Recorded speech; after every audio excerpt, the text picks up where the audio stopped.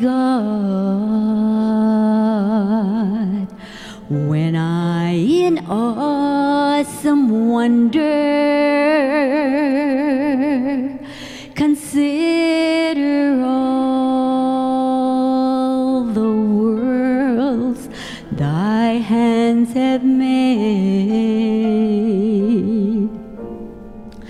I see the stars, I hear the rolling thunder, thy power throughout the universe displayed. Then sings my soul, my Savior God, to thee. How great thou art, how great thou art. Then sings my soul, my Savior God, to thee. How great thou art, how great thou art.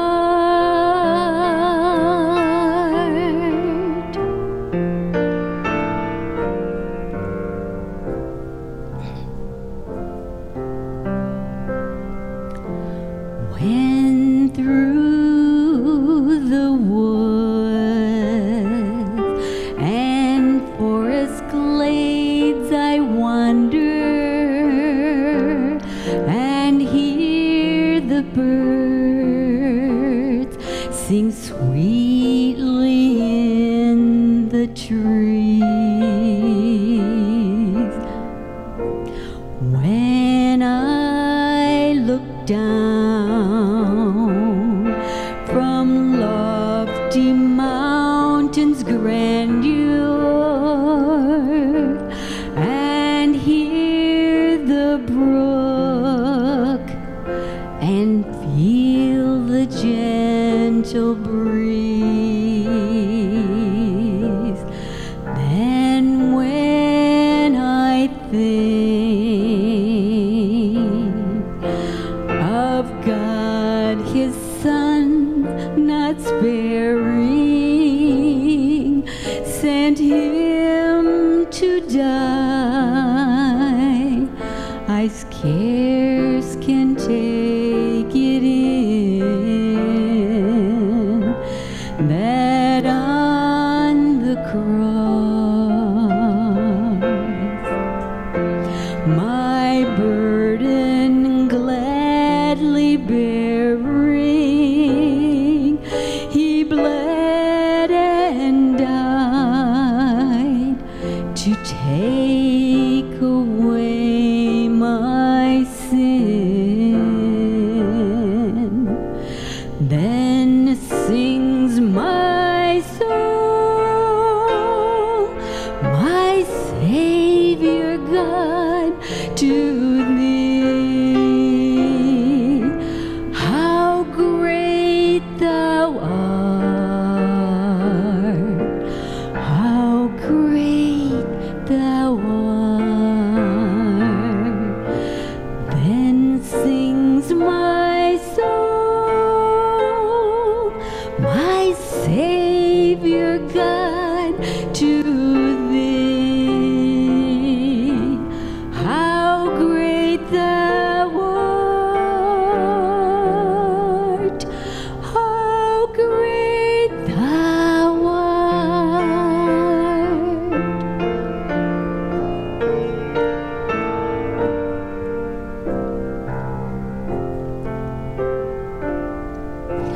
When Christ shall come with shout of acclamation and take me home, what what joy shall fill my heart,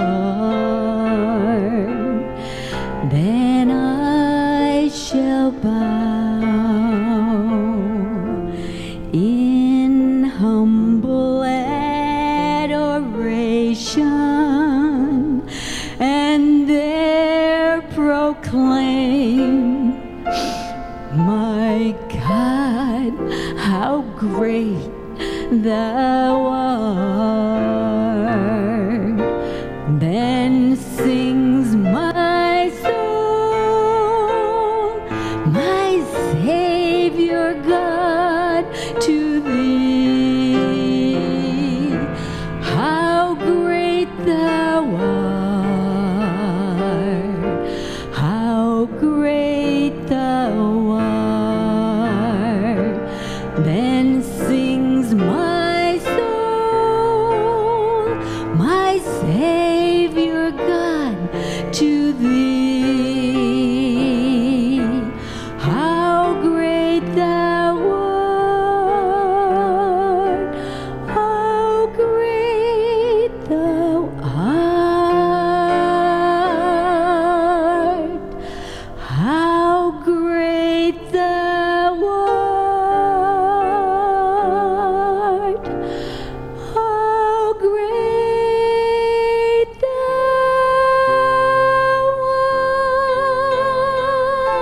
art. Thank you, Jesus. We're going to be talking about God's witnesses. I want to go to chapter 11 of the book of Revelation. First, share what I'm going to study with that. It's going to be the witnesses there, but Pastor Rob had asked me to share the experience I had the last few months out of the hospital and maybe up to today. I don't know. We'll see. Some of you have heard it before. I've added a few more slides that we didn't have before. But I want to start with Revelation chapter 11 and dealing with God's witnesses. In the first 4 verses, it talks about the olive trees, the lampstands, and the 2 witnesses. Then as you drop down a ways, it talks about 2 prophets. And we'll look at this. The reason that I want to share this with you, before I became a Seventh-day Adventist, I was studying with a man who was studying spiritualism at the time. I didn't know anything about Scripture. The first time I held a Bible in my hand, I was about 17 or 18 years old. It was at a high school. Actually, we were at a tournament, and they had a suite for us in a hotel, and there were eight of us guys, and I was the only one there this one day. And I saw the Bible on the desk, and I went over and picked it up. The first time I ever read it. And it was a book that's put in hospitals and jails and things of that nature by the Gideons. And on the front index, they have different topics of interest of individuals. So I started going through them. And remember when Jesus was talking to the 2 men on the road to Emmaus, how their hearts burned within them? I had that kind of experience. I didn't know what was going on. I thought it was good, but I put it down, and I never opened it again after that. But there was something else that happened about that same time. We had a group of kids that did things that were not right on. And there was a girl in our class. We went to high school, well, I think through grade school and high school. And she liked to drink and dance and other things. And one day she stopped doing this. And the guys were poking fun of her. But I didn't. The Lord impressed me with her behavior. And I learned that she was a Seventh-day Adventist. I knew that she was wrong on the day of worship. Sunday was the day of worship. And the only other thing I knew, Adventists didn't eat pork. That's all I knew about Adventism. But then when I met this man, under circumstances, I'm not going to share what those were. But as I mentioned, he was studying spiritualism. He had studied Catholicism, Jehovah's Witnesses, Mormonism. And then he tried to study the Bible with me, but I didn't know any different. We were in chapter 11 of Revelation, reading through it, and I thought those two prophets, if we drop down to verse 6 and 7, probably verse 7, when they finish their testimony, the beast that ascends out of the bottomless pit will make war against them, overcome them, and kill them. And their dead bodies will lie in the street of the great city, which spiritually is called Sodom and Egypt, where also our Lord was crucified. Well, from that, I thought, well, there's going to be a couple of prophets in the Middle East. At that time, there was war in Congo. I thought, well, there's war there. Something's going to happen in either the Congo or the Middle East, and a couple of prophets are going to get up and start speaking, and then they're going to be murdered, and then after 3.5 days, they're going to rise from the dead and ascend to heaven. So I thought to myself, I didn't want to make a commitment to Christ. He was working on me to do so.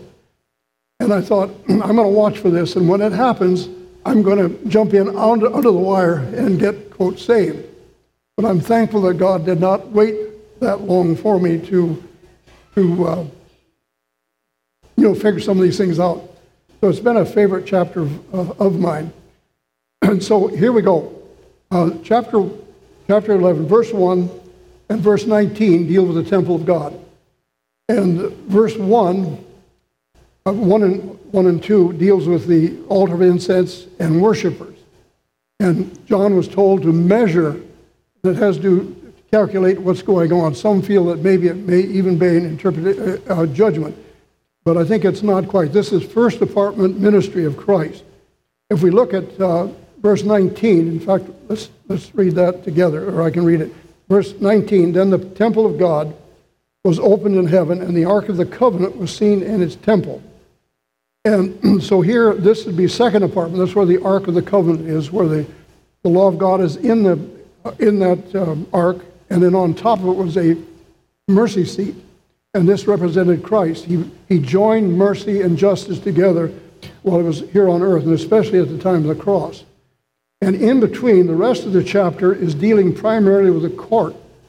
The court is something that was outside the temple, and in the wilderness you had linen sheets like that were a wall around the sanctuary, the tabernacle.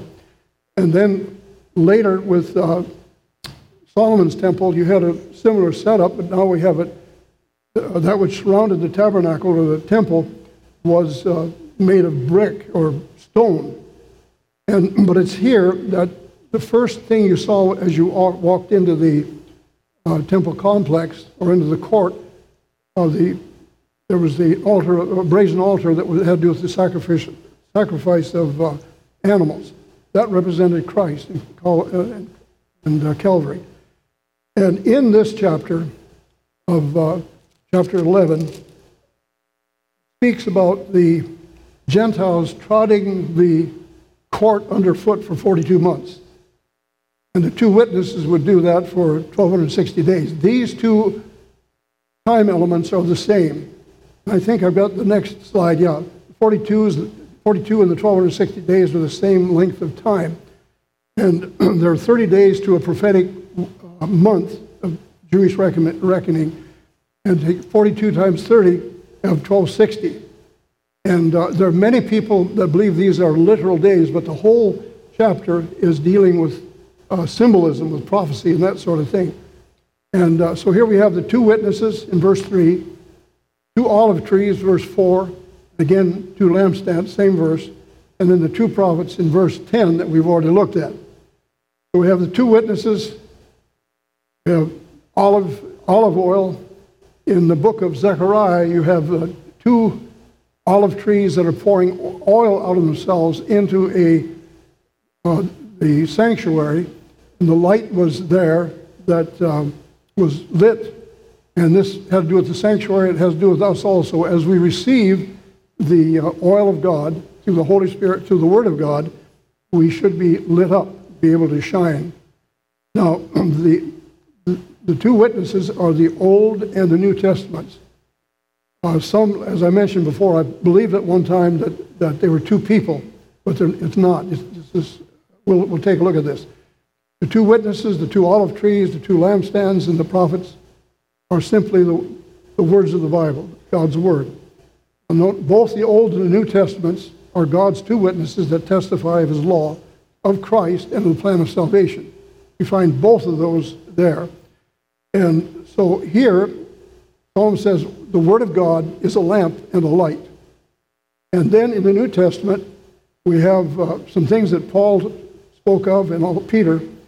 But the words of Jesus in the New Testament, the four Gospels, are part of the Word of God, of the witness, testimony of God. And then you have Hebrews 1, verses 1 and 2, God who at various times and various ways spoke in times past to the fathers by the prophets, has in these last days spoken to us by his Son. So everything that Christ said, everything that people wrote about him is part of that witness, that testimony. Peter writing, now John was probably writing the book of Revelation somewhere in 90 AD. And about 30 years before that, or less, Peter had been crucified upside down. Paul had been beheaded. And this is all before the destruction of Jerusalem in 70 AD.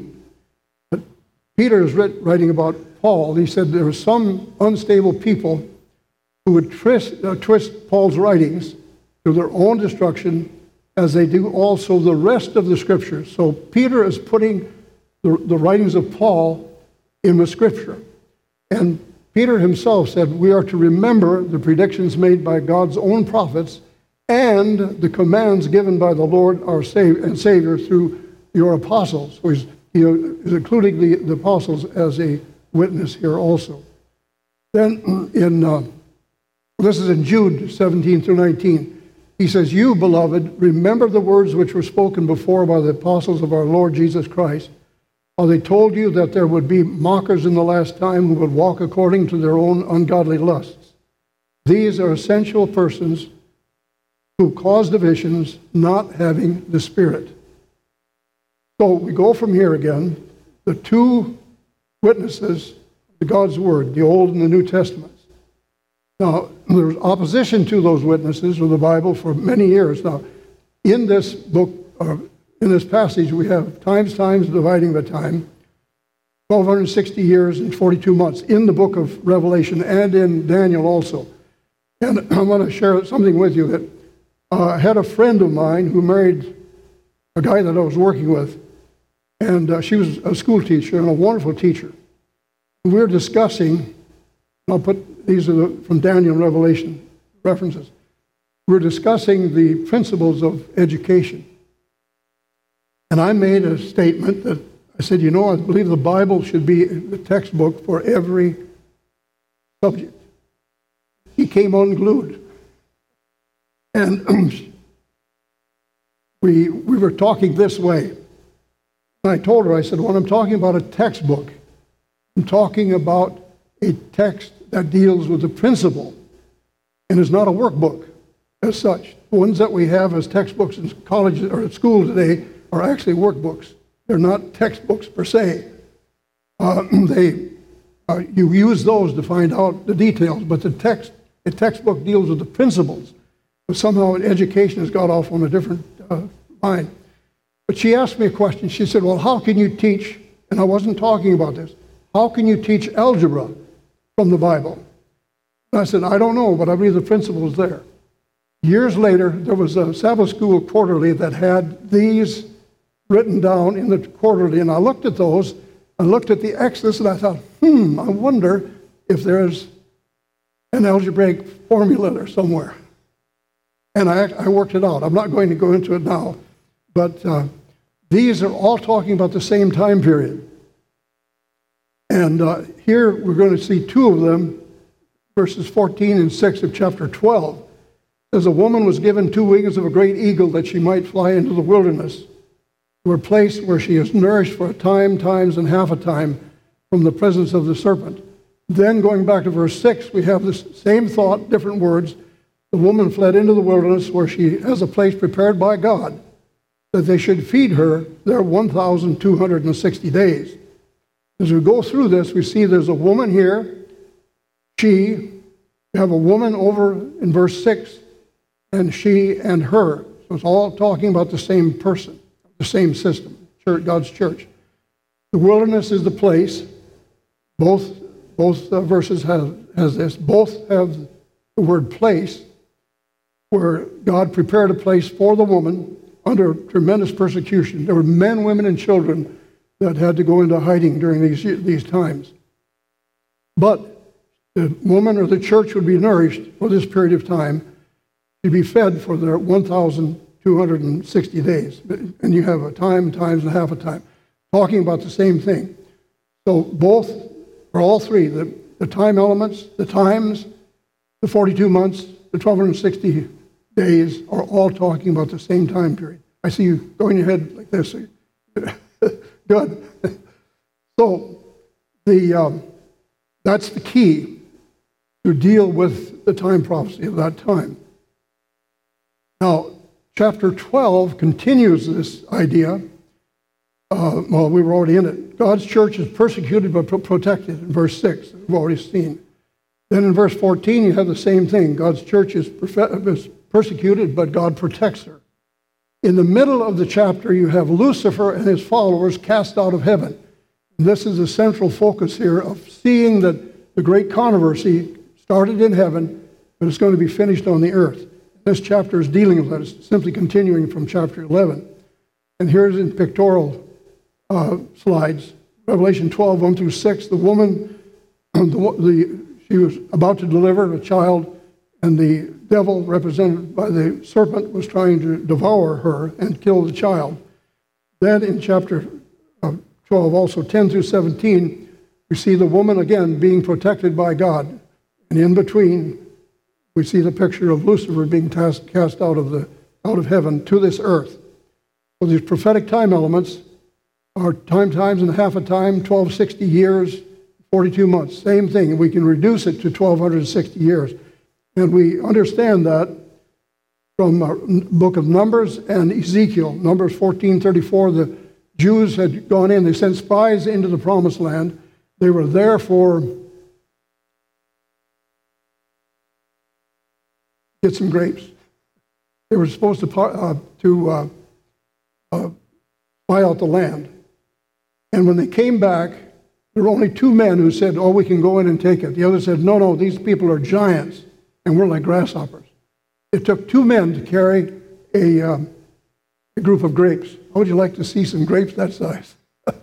I'm sure they were juicy also. But anyhow, the Lord told them, he says, according to the number that you were spying out the land, you will, for each day, you'll be a year wandering in the wilderness, which amounted to 40 years. And in Ezekiel also, and both of these were dealing with judgment. God told Ezekiel, he said, I want you to lie on your left side and on your right side. And each side, I've appointed you each day for a year. And so this is where we understand, we get the year for a day principle from there. So we got, what history shows us, and this comes out of the Reformation. The Reformation, they didn't always have it on the beginning date of 538.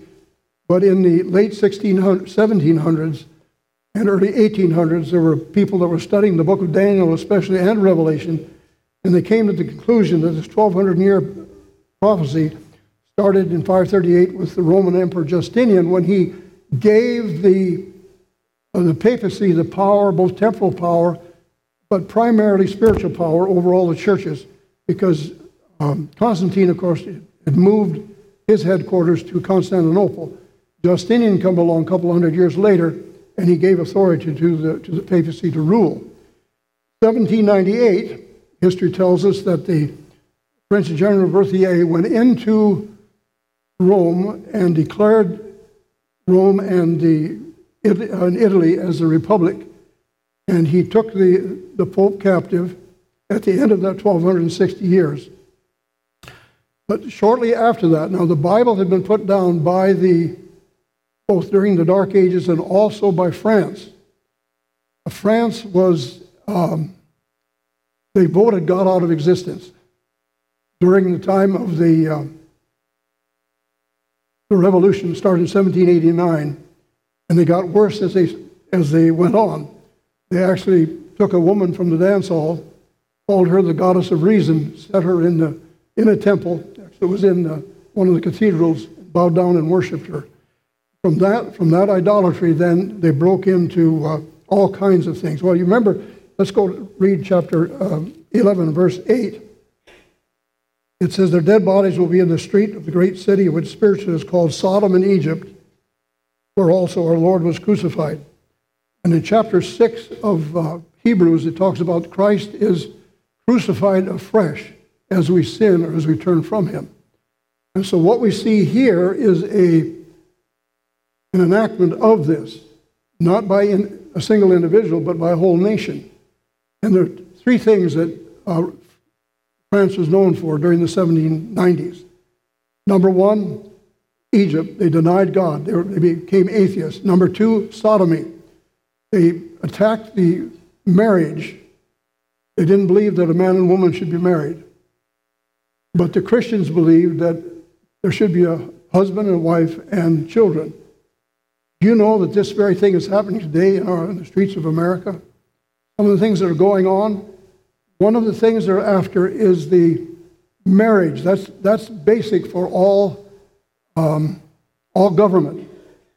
And as they try to divide that and destroy it through anarchy and that type of thing, but through philosophy also, we're going to see some more interesting things as time goes on. But something was happening at that same time. The first organization called the Bible Society was formed in 1779, and they distributed it to soldiers and seamen. Then you have the British and Foreign Bible Society, the first one that was in the fullest sense, and it was founded in 1804. And then you have the American Bible Society that began in 1816, and this is one of the offices that they had at that time. I think it was torn down in 1856. But here's, I got this in the United Bible Societies, that there have been 40 billion people served with Bible translations. 1.5 billion people still waiting for Bible translations. 400 translation projects are underway right now. The Bible is the most published and distributed book in the world, even today. Every year, it outsells everything else. So there's a hunger in the hearts of people, and God has given us a message to reach them. Now, I'm going to deal with my personal experience in the last few months. Number one, first, there's some things I had to make right. I had purchased some time ago two pairs of trousers. One was a dress pair. The other was for knocking around the house and working, you know. I picked them up off a sales table. I took it to the clerk and put them on the counter. And she said, these ones are not for sale. And I said, well, they must be. They were on that sales table. She says, no, they weren't. Well, we talked a little bit. She said, well, I'm going to call the manager. And I said, that'll be fine. So the manager came, and she says, no, these are not, they were really nice, expensive trousers. And I thought I was getting a good deal. And so she said, well, where did you find them? And I said, well, come with me and I'll show you. And I showed her where I had picked them up. I said, both pairs were here. And she got a little angry, but she said, okay, you can have them. And I got them, pretty good pair. And I went home. And we lived about 2 hours drive from where this place was. I got up there maybe once or twice a year. And when I got home, the Lord was impressing me that I should not have argued. Well, I didn't argue. I simply said that they were there and that they ought to sell them to me. But the Lord convicted me that I needed to make that right. So I was back there another year later, and lo and behold, the store was closed, shut down. And so I looked for one, didn't find one in the area. And it wasn't until I came out here, that this was in California. Came out here, and I saw one of the stores, and probably early in the spring, the Lord impressed me that I needed to make that right. So I went to the store, and I would have paid full price for everything that I owed, and a little more. And I called for the man who was in charge. I pulled out some money, and I handed it to him. He said, no, I can't take that. I said, well, why not? I said, I owe it to you. I said, I got these. I thought I was getting a good deal, but I said, the Lord convinced me that I ought to make things right, and so I want to give it to you. No, he said, I can't take it. I said, well, you can take it and send it to your headquarters. No, I can't take it. I said, what in the world should I do with it? He said, well, give it to some charity. So that's what I did. The other was another thing that I bought a tractor with a snowblower on it. And in the wintertime, when you're on a slope or on a concrete lot, you have to have chains. You're going to be sliding all over the place. So I bought a set of chains, and when I got home, I opened the box and it looked like there was only one set for one tire. And I didn't look at the rest of the box, it just for some reason. So I went back to the store and I said, listen, I only have one chain. There should be two. And the guy apologized. He said, oh, here, I'll give you another one. So he gave me another box. So I had two full sets of chains. When I got home, I looked in the other box, and there it was. The other one was there. So I went back to that. This is Sears. They were closed. And so I found out where their headquarters is, and I wrote a letter and wrote a check for the chain, more than I think what I paid for. And they called, talked to Shirley. I wasn't home. They said, we've never heard anything like this in our life. And we thank you. We're not going to charge you anything. We're going to tear the check up. So that's it. So those are the two. But God was preparing me for I went into surgery. This was in April. Oh, there's a picture. I think that's me. They had tubes all over, and both arms, throat, nose, and there was another one or two that they had in me. And this surgery was successful. This is the next day, and I was feeling pretty good. What I went in for was a polyp in my intestine, in the colon, about the size of a 50-cent piece or maybe even $1. It was flat. They could not get it out in any other way than except by surgery. And so the doctor told me, he said, I'm going to take about a foot of your colon out. I said, I don't want to do that. He said, well, think about it. Time, I decided I better do it. And so I went in. Well, one of the problems happened after the surgery. Oh, by the way, this is one they took out of my nose. It's got to be at least 3 or 4 feet long. And one of the male nurses took it out. And I said, I need to have a picture of that. We got a picture of that. And then things got worse. And they had to put me on a ventilator, I think probably 2 or 3 times. 2 that I know of. There may have been another one, but I didn't know anything about the second one. The third one I knew that they were trying to do. I was still awake, and they were trying to put a tube down my throat. And the gal that was doing it was having a hard time getting it done. A short time after that, I passed out. But before I passed out, I could feel something coming up on the inside. It was blood. It was filling up on the inside. It reached my lungs, and I could breathe fairly well. But as it kept coming, and they recognized that I was losing blood, so they're pumping blood into me, units of blood plus plasma. And as the blood continued to press my lungs, I could get a half a gasp. And then pretty soon I was gasping. And I remember just before I passed out, I said, I hope I don't go out like this. And I was thinking of dying. I thought that was going to happen. They sent in 2 different times, 2 different specialists to keep people alive when you're either dead or nearly so. And they got the ventilator in on 2 occasions. But something happened. Well, here's a little bit. If any of you, if you've never had a ventilator in your system, the function of it is to pump air in and take carbon dioxide out of the lungs. It's referred to as ventilation. So there's death warmed over, don't you think?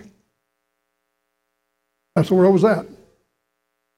Now, sometime during this time, actually before I went on the ventilator, I was talking to God, and I was preparing to die. I said, Lord, it's in your hands.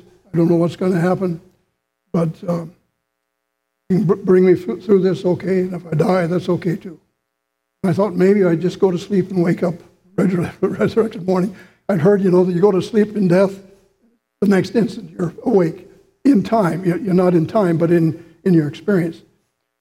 But anyhow, during that time, before I passed out, I don't know what was going on. I don't know if it was a vision or what, but I saw something, like on the lower third of a television screen or a computer screen, they call it the lower third. On the left-hand side, I saw a brain that was breaking up, and then it looked like the world was coming apart. And there was a lot of mist and clouds and things like this, and then out of that came a message: you will not make it through this. Where do you think that came from? On the other end of the lower third, a beautiful blue piece, looked like the blue sky. Another message came: you're going to come through this. And then came Psalm 103, verses 2 and 3. Wonderful promises. Bless the Lord, O my soul, and forget not all his benefits, who forgives all your iniquities, who heals all your diseases. I think that's a good promise. Then Psalm 118, verses 18 and 17. The Lord has not given me over to death. I shall not die, but live and declare the works of the Lord. Those two passages gave me strength. And there were several crises that took place. And I was calm with God. I would say, Lord, you brought me through that one. I believe you're going to bring me through this one. And this went on for several days. Then one morning I woke up, and I don't know when this was, 2 or 3 days later, whatever it was. But I looked up, and I thought I was in heaven. I thought I was going to heaven. I thought the Lord had come, but I didn't see him. But as I looked at the wall, I saw a television set, and then the clock. And this is the picture of that. I looked around the room. I said, I didn't die last night. I'm alive. And it was tremendous joy. But remember, they had me tied to the bed, both hand and foot, so I couldn't move. Evidently, I'd given them a rough time the night before, or whenever it was. And then I had a sense of peace that God was with me, that I was going to get through. I started going down some more, and someone got the wild idea that I had COVID, so they decided to test me. They sent me down into the COVID floor and put me in isolation and gave me a test. This is someone else, not me. But got this off the internet to show how they do it. Stick this thing up your nose and twirl it around and take a sample and send it in. That happened twice. But I found out later that they make more money. Every time they send a test in, they get more money for that. So the third time came. It's either the third or fourth time, and I don't remember this, but they're going to do it again. And these came back negative. I didn't have it either time. And there was a doctor there, a young doctor, said, let him alone. He doesn't have it. And so they stopped trying to make more money on that. And they decided I didn't have it. And they put me up a couple of floors in the hospital. I stayed there for several days. Then I went home. Actually, my wife, I think my daughter is here too. She was here. I couldn't walk, I couldn't talk, and I couldn't eat. And the doctor that did the surgery, he's a wonderful man. He came in to see me, and evidently there was a lot of discussion and difference of opinion in the hospital. Some felt I needed to stay there. Some felt that I should go to rehab or a rest home. I didn't want to go to either of those. And Doctors Don and Esther were trying to get me out, and my wife Shirley was trying to get me out. And the doctor came in to me and he said, well, what do you want to do? He said, we can send you to rehab or we can send you home. And I said, I want to go home. He said, okay, we're going to step out by faith and send you home. And so Shirley and my daughter Kim came after me, and I couldn't walk. I was in a wheelchair. Got home, sat in a chair for a while, and I could hardly talk. I could get some things out, but not much. In fact, my throat is still bothering me, but it's much better now than it was. Could not walk. They got the walker. Well, they had the walker there anyhow. And I started walking across the room, and then to the kitchen table, and then back to my seat. And this went on for several days. And Shirley was feeding me every meal. She'd come in with a spoon and soft food. I ate this the way I ate for a while, and I finally took the spoon out of her hand and started feeding myself. And then I was able to get to the table on my own. This went on for quite some time. For a while, I could only walk 3 or 4 minutes. I was totally tired. Then one day, we decided to walk outside. And I walked, I think it was a half a mile, not a half a mile, half a block.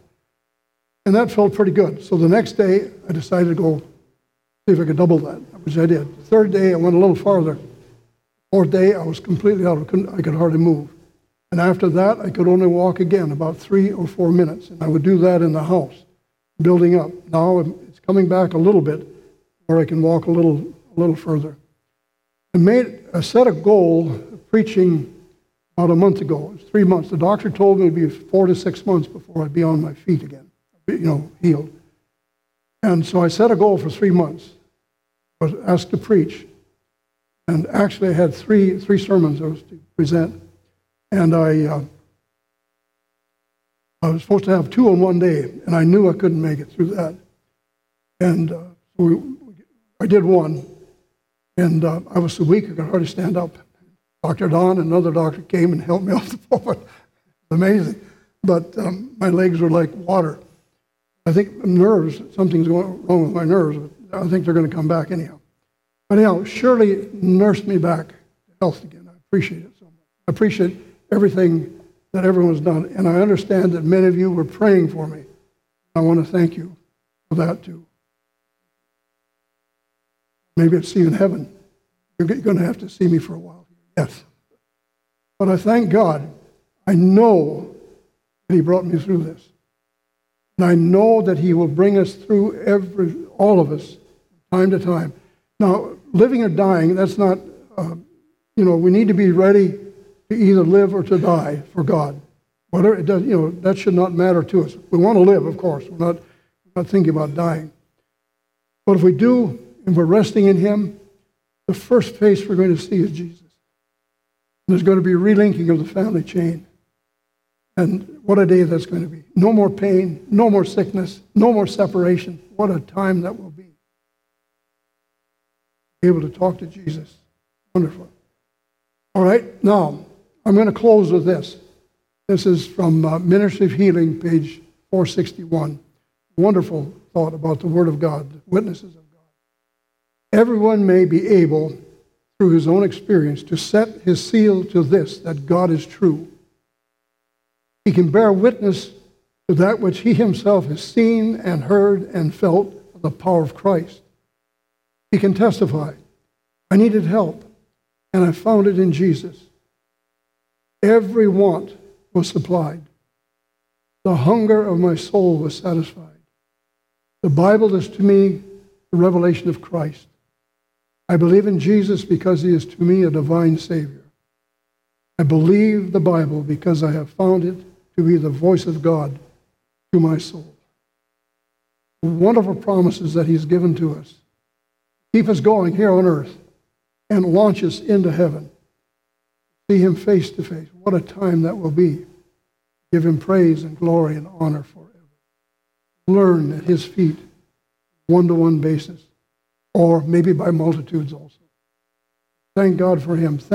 I thank God for His Word, and I'm so thankful that He got me out of the book, chapter 11, the misunderstanding that I had about chapter 11. The 2 witnesses are the Word of God, the Old and the New Testament. And we can join our witness to that as we're connected with the Word and with God. And with that, I think I will close with prayer. Father, we thank You so much, especially the 2 wonderful witnesses of the Old and the New Testaments that testify of Your law and of the plan of salvation. Above all, Christ is lifted up. And You have promised that as He's lifted up, we will be drawn to Him. We have no fear of the future. We ask that You will keep us by Your grace as You've promised. And when we fail You, crucify You afresh, forgive and cleanse us. Abide with us, both now and forever. in Jesus' name.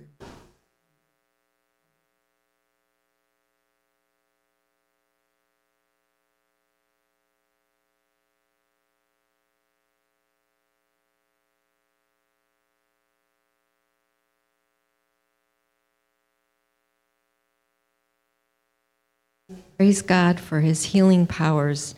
And Jerry, that you're still here with us. Amen. If you'd like to stand, please, and join us, we're going to have our closing hymn. Hymn 608, Faith is the Victory.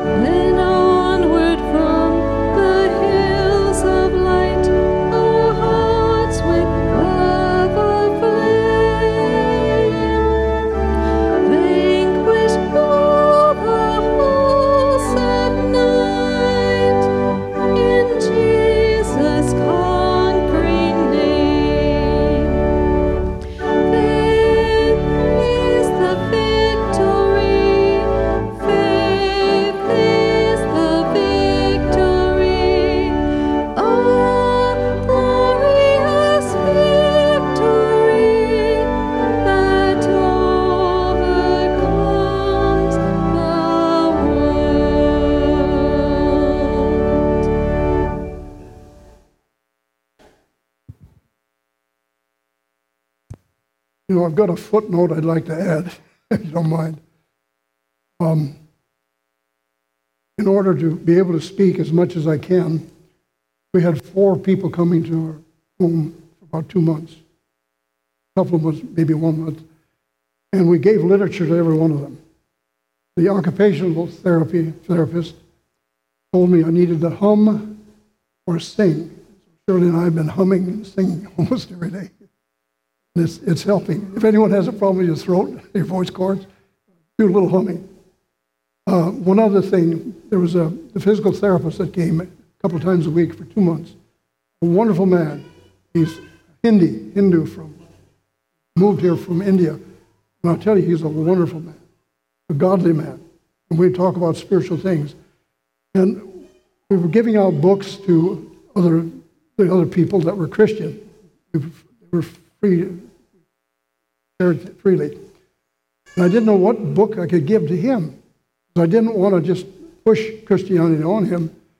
And so I was praying, the Lord impressed me to give him The Great Controversy, which I did. But I told him, I prepared him. I said, "Now listen, I want to share this with you." I said, "This is about the conflict that's going on in the world, especially between Protestantism and Catholicism, but over the Word of God." And I said, "Everyone's going to be involved in this. Christians, whatever shape they are, Jews, Muslims, and even Hindu, you're going to be involved in this too." He looked at me, he said, "I will read that." He's working on his PhD right now. He said, "I really don't have time to read it, but I will read it." And I believe that he will. I believe he's a child of God. Anyhow, I wanted to share it. I should have put it in, but I forgot it. Anyhow, here's the benediction. This is from number 6. This is the high priestly prayer of the Day of Atonement, the last act that he did. "The Lord bless you and keep you. The Lord make his face shine upon you and be gracious to you. The Lord turn his face toward you and give you peace." God bless.